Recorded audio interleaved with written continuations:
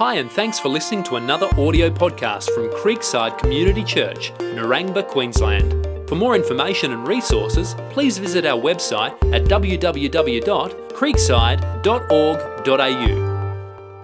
Today I have a table to separate us. I don't know if you remember being at high school and sometimes you walk into a science lab and they have this big science bench up the front. Does anyone remember that? And the science teacher would be behind the science lab. Margot's probably going to get upset with me. Terrible design of a classroom because it separates you from the people that you're trying to communicate with. But we're going to move this in a second. I've left this here because I want to do a quick recap of what we did last week. We're in the middle of a 3-week series called Find Freedom. And we're actually looking at this letter that a guy called Paul, or some people call him the Apostle Paul. He's a church leader and he wrote to the churches of Galatia. And we're in week 2. So I want to do a very quick recap of week 1. Paul wrote to the churches in Galatia because he had started these churches and some people had come in after he'd preached this incredible message that we are rescued by God from our sins purely because of what Jesus has done on the cross. Paul had proclaimed that message over and over again. Some false teachers came in, they were known as Judaizers, and they started teaching something very different. And to illustrate that, I just want to recap something I did last week. Imagine that straight after this service, I'm walking on the road and I get splattered by a truck. It would be a tragic event, I know. And I basically find myself at the gates of heaven, and God calls me into his office and he asks, Mark, why should I let you into heaven? And I have to sit down in God's office and I have to give a bit of a reason as to why I think God should accept me, why he should give me eternal life. And I pull out my briefcase and I say, well, God, let me tell you a bit about me. I've done some good things in my life. I won the Responsibility Award in grade 7. That's not made up. That's legit. You could even clap me for that if you want. That was a big deal, right? I know. I was the first person to school. I never got detention in high school. As far as I know, I've never really done anything illegal, other than maybe, who knows, speeding or whatever. Nothing criminal. Anyway. I'm not dodgy. Anyway, so this is not working out the way it was meant to in my mind.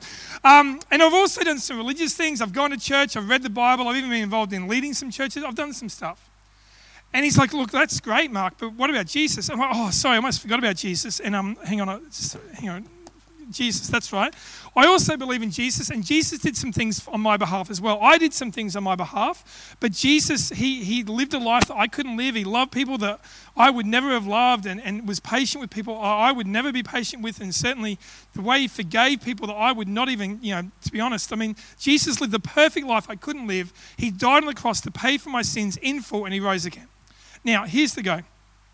If I present this to God, and God says, well, Mark, that's great, but the standard for heaven is perfection. Is what you've put on the table perfect? Now, the answer to that, of course, is no, because I haven't been completely honest. Because when I look at my record, it's not just that I've done some good things and we won the Responsibility Award or whatever, but I have actually done some terrible things as well. I've gossiped behind people behind their back. That's a terrible thing to do. I've been unkind to people that I should have shown kindness to. I've been apathetic towards people and apathetic towards causes that I should have cared about. I lacked at times gratefulness and joy and generosity when I had every reason to be grateful and joyful. Like there's a whole heap of things that when I look at my life, it's far from perfect. And when you look at your life, you would say similar things. So if the standard for heaven is perfection and what I've put on the table is not perfect, is this going to cut it? And the Judaizers, the false teachers who had come into the churches of Galatia, they had said, in order to be saved, you must add your efforts to the work of Jesus in order to be saved. But the problem is, this is not going to get us there. The only way I can truly be rescued by God is if I take what I've done and I say to Jesus, I say to my Heavenly Father, this is not going to cut it. And I get rid of it. And I basically say, I am betting my life and eternity solely and only on what Jesus has done on my behalf. This was the message of Galatians 1. This is what Paul was saying. If we want to be accepted by a perfect, holy God, if we want to have eternal life, the standard for heaven is perfection. and what we put on the table must be perfect. So in order to do that, I must rest my faith, my life and eternity solely in what Jesus has done on my behalf. And that is the message of Galatians 1. So that's a recap for those of you who weren't here last week. Can we give Mel and Bryn a big round of applause, our roadies today? Look at them. Oh, look at this. This is fantastic. I feel very guilty just watching this happen. Oh, awesome. There we go. So the question we want to ask today is, okay, if that's true, I mean, this is an extraordinary thing to say, that our life and our death, our life, our efforts don't count at all. That's an extraordinary thing to say. That it doesn't matter how you've lived in the past, how you're living in the present, how you're living in the future, none of that gets brought to the table. The only thing that matters is what something or someone did in history on our behalf. This is an incredibly extraordinary thing to say.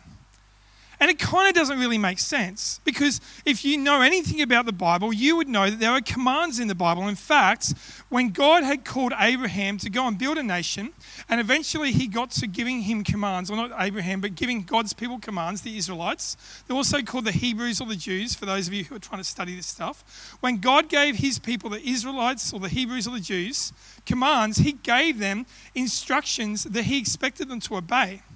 Now, you might know them as the 10 Commandments, but there were more than 10. There were 613 commandments. So how can we say that it doesn't matter how I've lived, it only matters what Jesus has done for me on the cross? It doesn't really make sense. The question we want to ask today is simply this. What then is the purpose of the commands? If we're saved by grace alone, through faith alone, in Christ alone, what then is the purpose of the commands?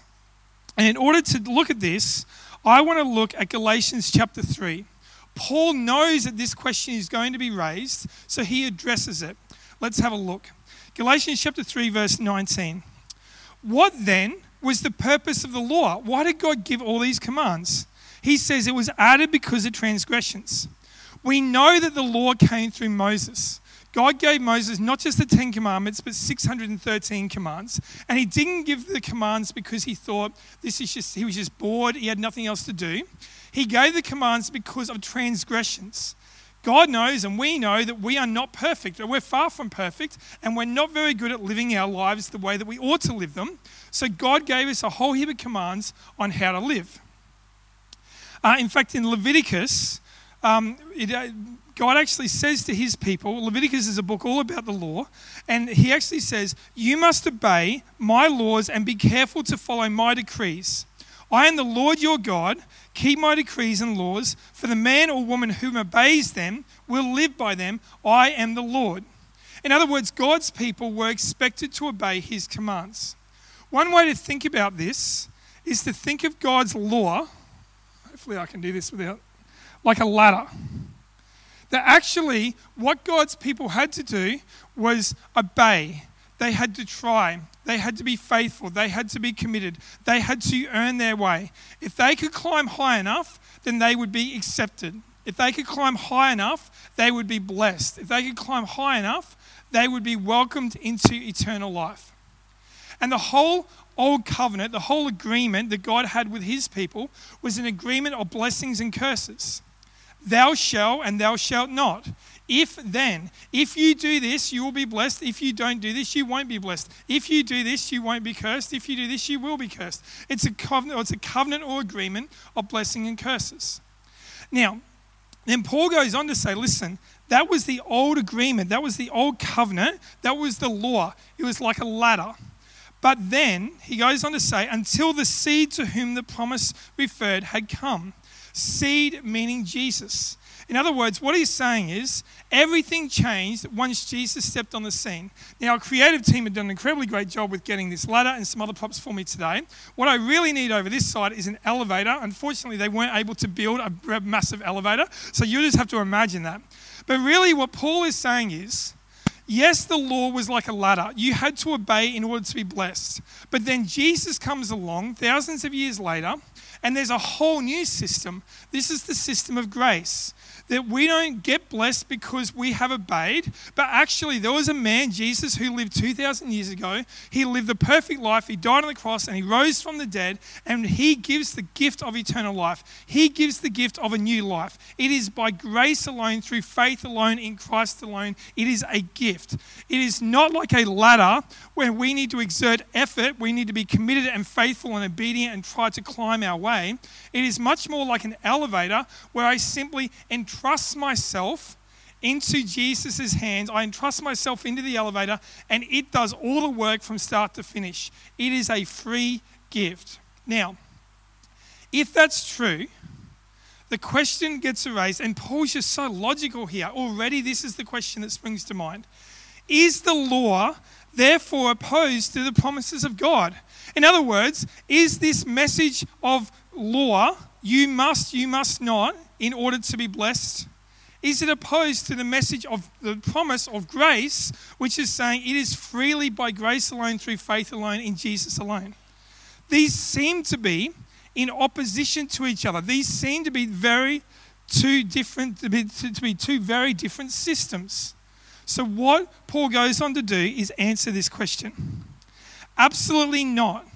Before faith came, we were held prisoners by the law, locked up until faith should be revealed. So the law was put in charge to lead us to Christ that we might be justified by faith. In other words, what Paul is saying is, as I try to climb the ladder, as I begin to realize I am unable to obey, I begin to feel imprisoned. And I'm imprisoned by my guilt and my shame, and I begin to feel condemned. I am imprisoned by a sense of helplessness and hopelessness. And if you're sitting here today, if we're sitting here today saying, I feel that at times, I feel like I don't have what it takes, I feel like I can't cut it, I feel like I'm not good enough or committed enough or faithful enough, that is what the law produces. It makes us feel imprisoned by our shame and guilt. But the purpose of that is that we would then cry out for freedom, and it would point us to Jesus, who came not to give us more commands, not to condemn, not to cast out people and cast shame on them, but he came to free us from condemnation and to save us. Now, he goes on to say, now that faith has come, we are no longer under the supervision of the law. Now that those of us who put our faith in Jesus, we no longer are condemned by the law. We no longer have to be measured up to the law. We no longer look at the law and feel condemnation, shame, and guilt.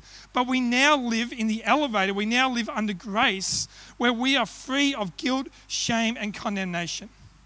So Martin Luther, who was the person who started the whole Protestant Reformation a little over 500 years ago, when he was studying this, oh no, it's okay, I'm good. It's just glass, people. That's all right. I'm so sorry, Mel. Were they expensive? Safety first. Look at Brindley go. There you go. So if you have little kids, maybe keep them away from this area. Okay, righto. So Martin Luther, when he was dealing with this whole thing, he said, listen, if you want to understand the Bible, if you want to understand the whole message of Christianity, it is imperative that we understand the difference between law and grace. In fact, he actually said, until we understand the difference between these two systems, the entire Bible is confusing. Now, this will not be the best message you've ever heard. I'm not doing very well today in terms of my health, and this is probably a bit heavier in terms of the kind of stuff that we're doing. It won't be the most entertaining or interesting message you've ever heard in your life. But it may be one of the most important, because what we're talking about today is one of the keys to understanding the message of Christianity. It's one of the keys to understanding the Bible. And Martin Luther actually said, if we do not rightly distinguish law and grace, the whole Bible gets confusing. He went on to say, what is this bruising and beating by the hand of the law to accomplish? This, that we may find a way to grace. The law is an usher to lead the way to grace. God is the God of the humble, the miserable, and the afflicted. It's in his nature to exalt the humble, to comfort the sorrowing, to heal the brokenhearted, to justify the sinners, and to save the condemned. This is unbelievable what he says here. The idea that a person can be holy by himself denies God the pleasure of saving sinners. What an incredible quote. He then goes on to say, God must therefore take the sledgehammer of the law in his fists and smash the beast of self-righteousness and its brood of self-confidence, self-wisdom, and self-help. When the conscience has been thoroughly frightened by the law, it welcomes the gospel or the message of grace with its message of a Saviour who came into the world not to break the bruised reed, but to preach glad tidings to the poor, to heal the brokenhearted, and to grant forgiveness of sins to all the captives. What an incredible message of God's grace we believe. This is it. Please get hold of this. The law condemns. If you're feeling condemned, if you're feeling guilt, if you're feeling shamed, if you feel like you don't have what it takes, it's because you're sitting under the law. That's its intention. But the ultimate intention was not to leave you there. It was to drive you to grace, drive you to the one who came to save so you could be free of all of that. In fact, Martin Luther and John Calvin and the other reformers said, listen, it's great to think of the law like a ladder, but it's probably better, make sure I don't break this as well, it's probably better to think of the law like a mirror. Is everyone okay? Everyone just checking out their makeup? Is everyone all right? Okay. Everyone's looking at everyone else now. This is the worst thing to do as a communicator. Okay. Martin Luther and John Calvin actually said it's much better to think of the law like a mirror, that when I look into a mirror, I see this incredible picture of God's holiness, but I also see a reflection of my true self. And when I compare my true self to God's holiness, I am aware I do not have what it takes. I am not good. I am not kind. I am not always joyful. I am not always grateful. I am not always loving. I'm not always forgiving. The law does its job by showing us a true reflection of ourselves so that we would go running to Jesus as our Saviour. One way to think about this, if I can summarize this very quickly, it's simply to say this. The law was never meant to save us. It was meant to lead us to the one who can save us. The law was never meant to save us. It was meant to lead us to the one who can save us. Now, in order to kind of apply this, and again, this is not necessarily the lightest message you'll ever hear, I want to look at some practical passages from the Bible that maybe some of you have heard of, that I think are often misunderstood. Now, again, this isn't going to be light. It's not going to be easy, but I think it's incredibly important. So we're going to ask the question, what was he thinking? We're going to play a little game called What Was He Thinking? Before we do that, check out this video. A man has ruined a weekend away with his girlfriend by saying what he was thinking. Our reporter Emma Bradford is at the scene. Martin Bishop and Eleanor Shaw had stopped at a cosy country pub after a romantic walk when Miss Shaw looked up meaningfully at Bishop and asked what he was thinking at that very moment. The weekend was about to go very wrong indeed. I was hoping he would say, maybe this would be a great place to bring the kids one day. Or even something corny but sweet, like, I have everything I'll ever need right here. And what did you say, Martin? I said, pigs are much bigger than you expect.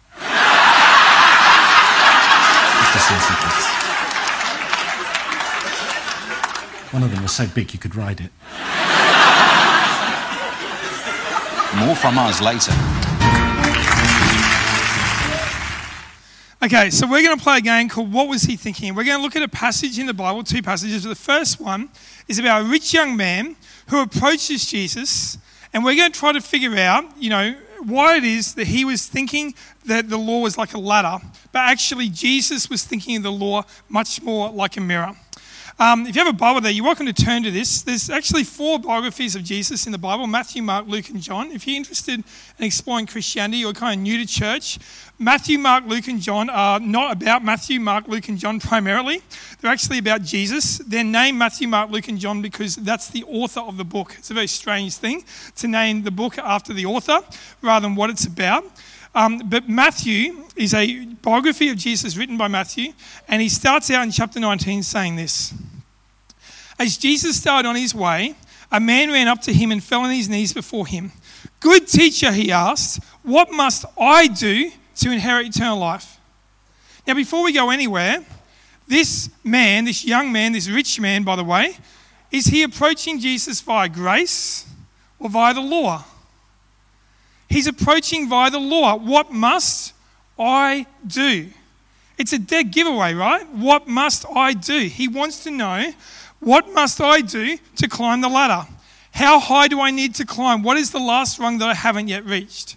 Now, Jesus says something very confusing. He says, why do you call me good? Jesus answered, no one is good except God alone. Now, this is confusing for two reasons. Number one, I think it's fair to say, even if you're not a Christian or an atheist or a Buddhist or Muslim or whoever, most people would all agree Jesus is good. I don't think that's really up for debate. I think that's probably one of the most accepted things. Jesus is good. And many of us would say, at least a third of the world's population would say Jesus is also God. So Jesus is saying, why do you call me good? There's no one who's good but God alone. Jesus knows he's good and he knows he's God. Why is he asking that question? But I think what he's saying to this rich young man is, listen, you think you're good because you've lived this upright, righteous life in society. You think you're good because you're successful. You think you're good because you've made a lot of money. You think you're good because you've done some things in the Jewish law required. But before I go anywhere, Jesus says, before we even get into the answer, I just want you to know, don't think you're good because you've done those things. No one's good but God alone. He then asked the question to the rich young man, why do you call me, you know the commandments, do not murder, do not commit adultery, do not steal, do not give false testimony, do not defraud, honour your father and mother. What's he doing? Jesus is quoting the law to this young man. He's basically saying, if you want to know what rungs of the ladder you need to climb, I'll give you some rungs. Now, to his shock, I think, and to my surprise, this rich young man, he basically says to Jesus, what? All these, right? The teacher, he declared, all these I have kept since I was a boy. Can you imagine saying to the Son of God, I've got them covered, Jesus. You don't need to tell me about those commands. I know the 613 commands. I know the 10 commandments. I've got them covered. I'm not asking you about the commands I know about. I'm asking about the commands I don't know about. You must have me confused with one of those sinful people. You must be having me confused with one of those tax collectors or prostitutes. I'm a righteous young man. I don't know why, Jesus, you're quoting those commands to me. I want to know what's the commands I haven't yet seen that I need to cover. How arrogant is this? To think, I have not obeyed the commands in the last 5 minutes, let alone the last, however many years since I was a boy. How arrogant of this young man. But rather than argue, which is probably what I would have done if I was Jesus, it says he looked at him and he loved him. If you want to know what is the next rung, if you want to know a command that you haven't heard, if you want to know how to get there, if you want to know what you must do to inherit eternal life, I'll give you a rung of the ladder that you can't reach. One thing you lack, he said. Go sell everything you have and give it to the poor, and then you'll have treasure in heaven. Then come, follow me. When the young man heard this, he went away sad. Here we've got this rich young man treating the law like a ladder. I must climb. But Jesus begins to turn the law and use it like a mirror. He uses it to expose the fact that he is actually not as good as he thinks he is. He's not been obedient as he thinks he has been. He is a sinner who needs a saviour. And unfortunately, in this case, this rich young man, rather than plead for mercy, he walks away. Many of us know people who've been in church for some time and they feel like they don't have what it takes and they walk away. Or maybe that's been your experience. You've walked away from church or God for some time. And often it's not because of God's grace. It's not because you've just had too much unconditional love. It's not because you've experienced peace and joy that God offers. It's because of the law. The law has exposed our sin and it's made us feel guilt, shame and condemnation. The main reason people walk away from God and religion and church is because of the law. But there's another way. When the disciples heard this, they were greatly astonished and said, well, who then can be saved, Jesus? The fact is, this man was an upright citizen in society. He was successful. Lots of people looked at him. Some people might have even said, yeah, if anyone could have obeyed the laws since he was a boy, this guy's, he's not perfect, but he's pretty good. If this guy can't be saved, then who then can be saved, Jesus? And Jesus says, he looked at them and said, with man, this is impossible. In other words, if you want to earn your way, it is impossible. But with God, all things are possible. In other words, there is another system. There is a system of grace where you simply rest in what I do on your behalf, and it is 100% possible when God does it from start to finish. The rich young man treated the law like a ladder, a means to get to God, a means to get eternal life. But Jesus uses the law like a mirror to expose his need for Jesus in the hope that he would run to Jesus to be saved. Let me give you another example. And again, I'm trying to pick examples that maybe some of you may have heard of. This is from Luke chapter 10. Again, Luke is another biography of Jesus. Luke writes, what you come to see is a very famous passage. Luke 10:25. On one occasion, an expert of the law stood up to test Jesus, which you just think, man, what are you doing? Teacher, he asked, the same question again, what must I do to inherit eternal life? Again, he asked the same question, exactly the same question, word for word. Now, Jesus, again, realizes that this is a young man trying to earn his way. He wants to know how to get to the top of the ladder. So Jesus says, what is written in the law? He replied, how do you read it? Now, the teacher of the law could have gone through the 10 Commandments. He could have even expanded on the 10 Commandments and gone into more and more laws. But he's very wise, this young teacher of the law. And he says, look, let me just summarize what I think is the best way to summarize the whole law in 2 commandments. He answered, love the Lord your God with all your heart and with all your soul and with all your strength and with all your mind. And then love your neighbor as yourself. In other words, Jesus, look, rather than going to the 613 commands, rather than even going to the 10 commands, I think these 2 commands sum up the law perfectly. And Jesus says to him, you've answered correctly, Jesus replied. If you want to know, the question was, what must I do to inherit eternal life? If you want to know what you must do to inherit eternal life, what should you do? Do this and you will live. Now at this point, I think the teacher of the law gets a bit nervous. He's very religious. He might even think that he's been able to love God pretty well, but he starts to worry about this loving the neighbor bit thing. And he starts to freak out a bit. And he says, okay, because he wanted to justify himself, that is, he wanted to make sure he was right with God, so he asked Jesus, okay, can I just clarify one thing before I go? Who is my neighbor? And then Jesus goes on to tell one of the most famous stories in history. People well outside of Christianity have heard this story, often quoted significantly out of context, both inside the church and outside the church. It's rarely quoted in context. This is the context. Here is a guy wanting to know what he must do to inherit eternal life. Here is a guy trying to climb the ladder. He's summarized the law into love God with all your heart, mind, strength, and soul, and love your neighbor as yourself. He then gets worried that maybe he hasn't been able to love his neighbor, or he's not sure who his neighbor is. He's just a bit concerned about that part of it. So he asks Jesus, who is my neighbor?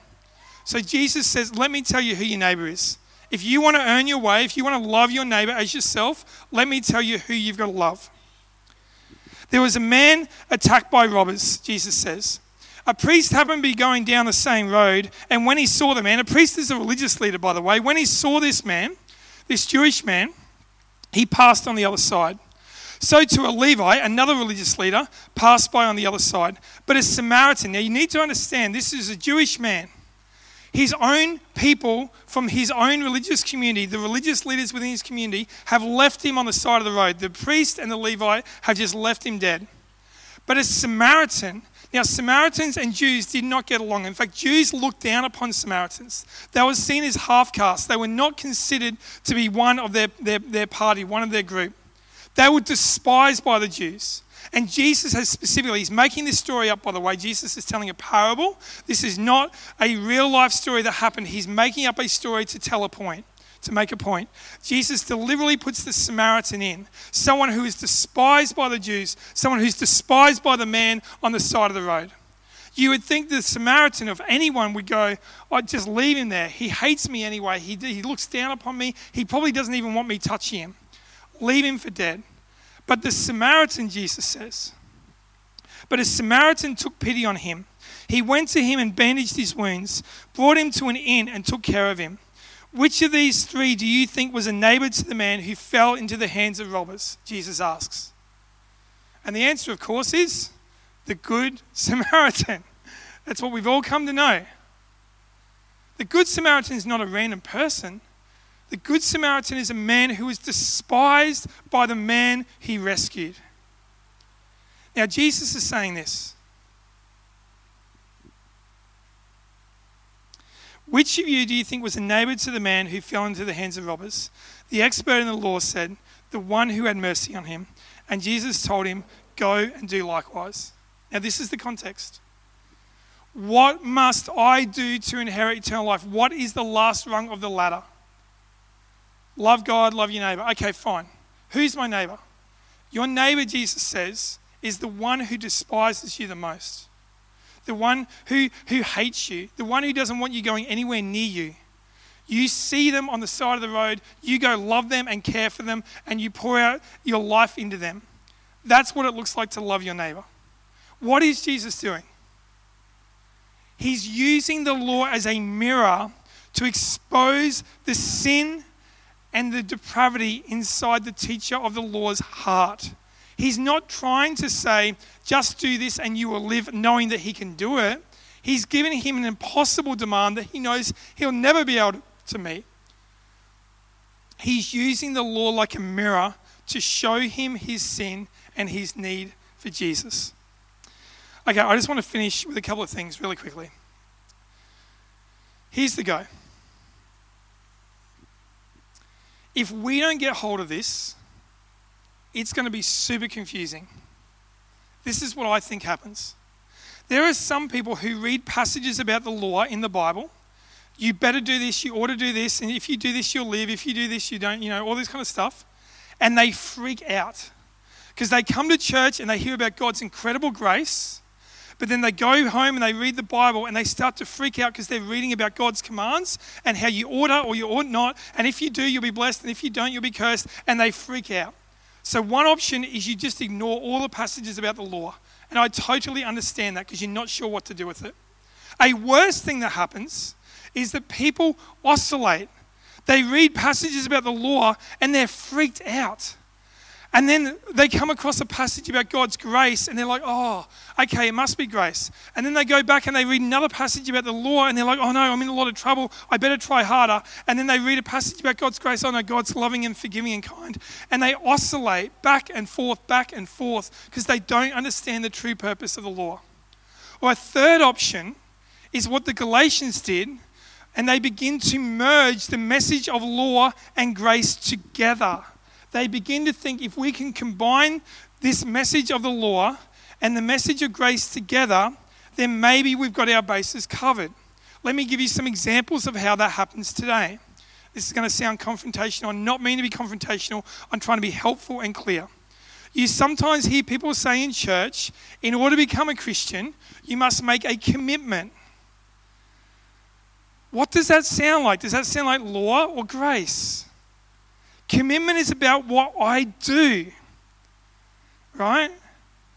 Grace is about receiving a gift, receiving Jesus. There's a very big difference between making a commitment and receiving a gift. Now, you might say, well, I use the word commitment in the same way you might commit yourself into hospital or commit yourself into a doctor's care. That's fine if that's what we mean. But it's a confusing word, and it's not a Bible word. The Bible doesn't talk about commitment. You're not saved by faith. You're saved by commitment alone. You're saved by faith alone and grace, by grace alone in Christ alone. Is this making sense? Or another thing that people will say is this. In order to become a Christian, they merge law and grace together. You must, be your grace, God forgives, all that kind of stuff. If you put God first. If you put Jesus first. I don't want to be rude, but all the best in putting Jesus first in every part of your life, in every different way, every aspect, in all moments, at all times, you can't do that. The first commandment, which is law, is put God first. And we fail miserably. You don't need to put God first in order to be saved, to be rescued. Or some people say it like this. In order to be rescued, in order to be saved, you must make a promise to obey or promise to live for Jesus. Who's heard this before? This is merging law and grace. This is the confusion that people have.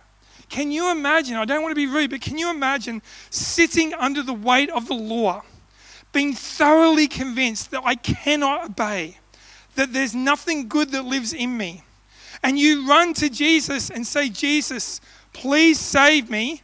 I promise to obey you if you save me. And you're like, hang on, the one thing I can't do is obey. This is ludicrous. To say, Jesus, you know, if I live for you, Jesus, and I promise to obey, would you save me?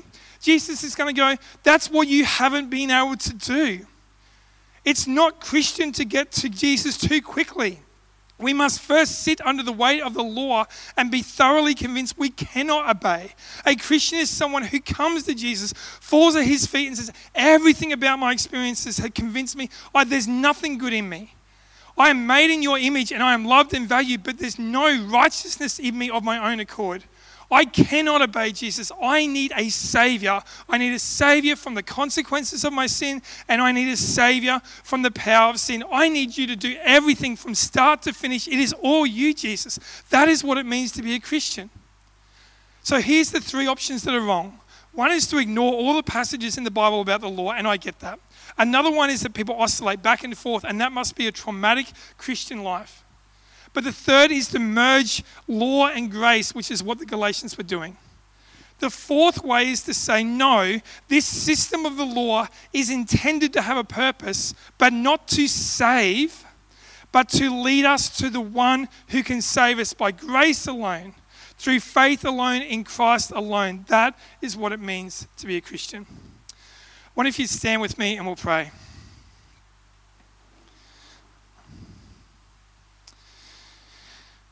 Father, we just acknowledge that we can find this stuff pretty confusing. It's not necessarily easy. But as Martin Luther said, we must come to understand the difference between law and grace. We must come to distinguish it correctly. So Father, in this moment, I pray that what is a fairly complicated message, would you make it simple and clear in our mind? Would you embed so clearly the purpose of the law and the purpose of grace? Would you help us to be able to rightly divide the two? And would you give us the faith to believe, Jesus, that you are full of grace and truth, that you came not to condemn but to save, and give us the faith to believe that now. We pray these things in your name, Jesus.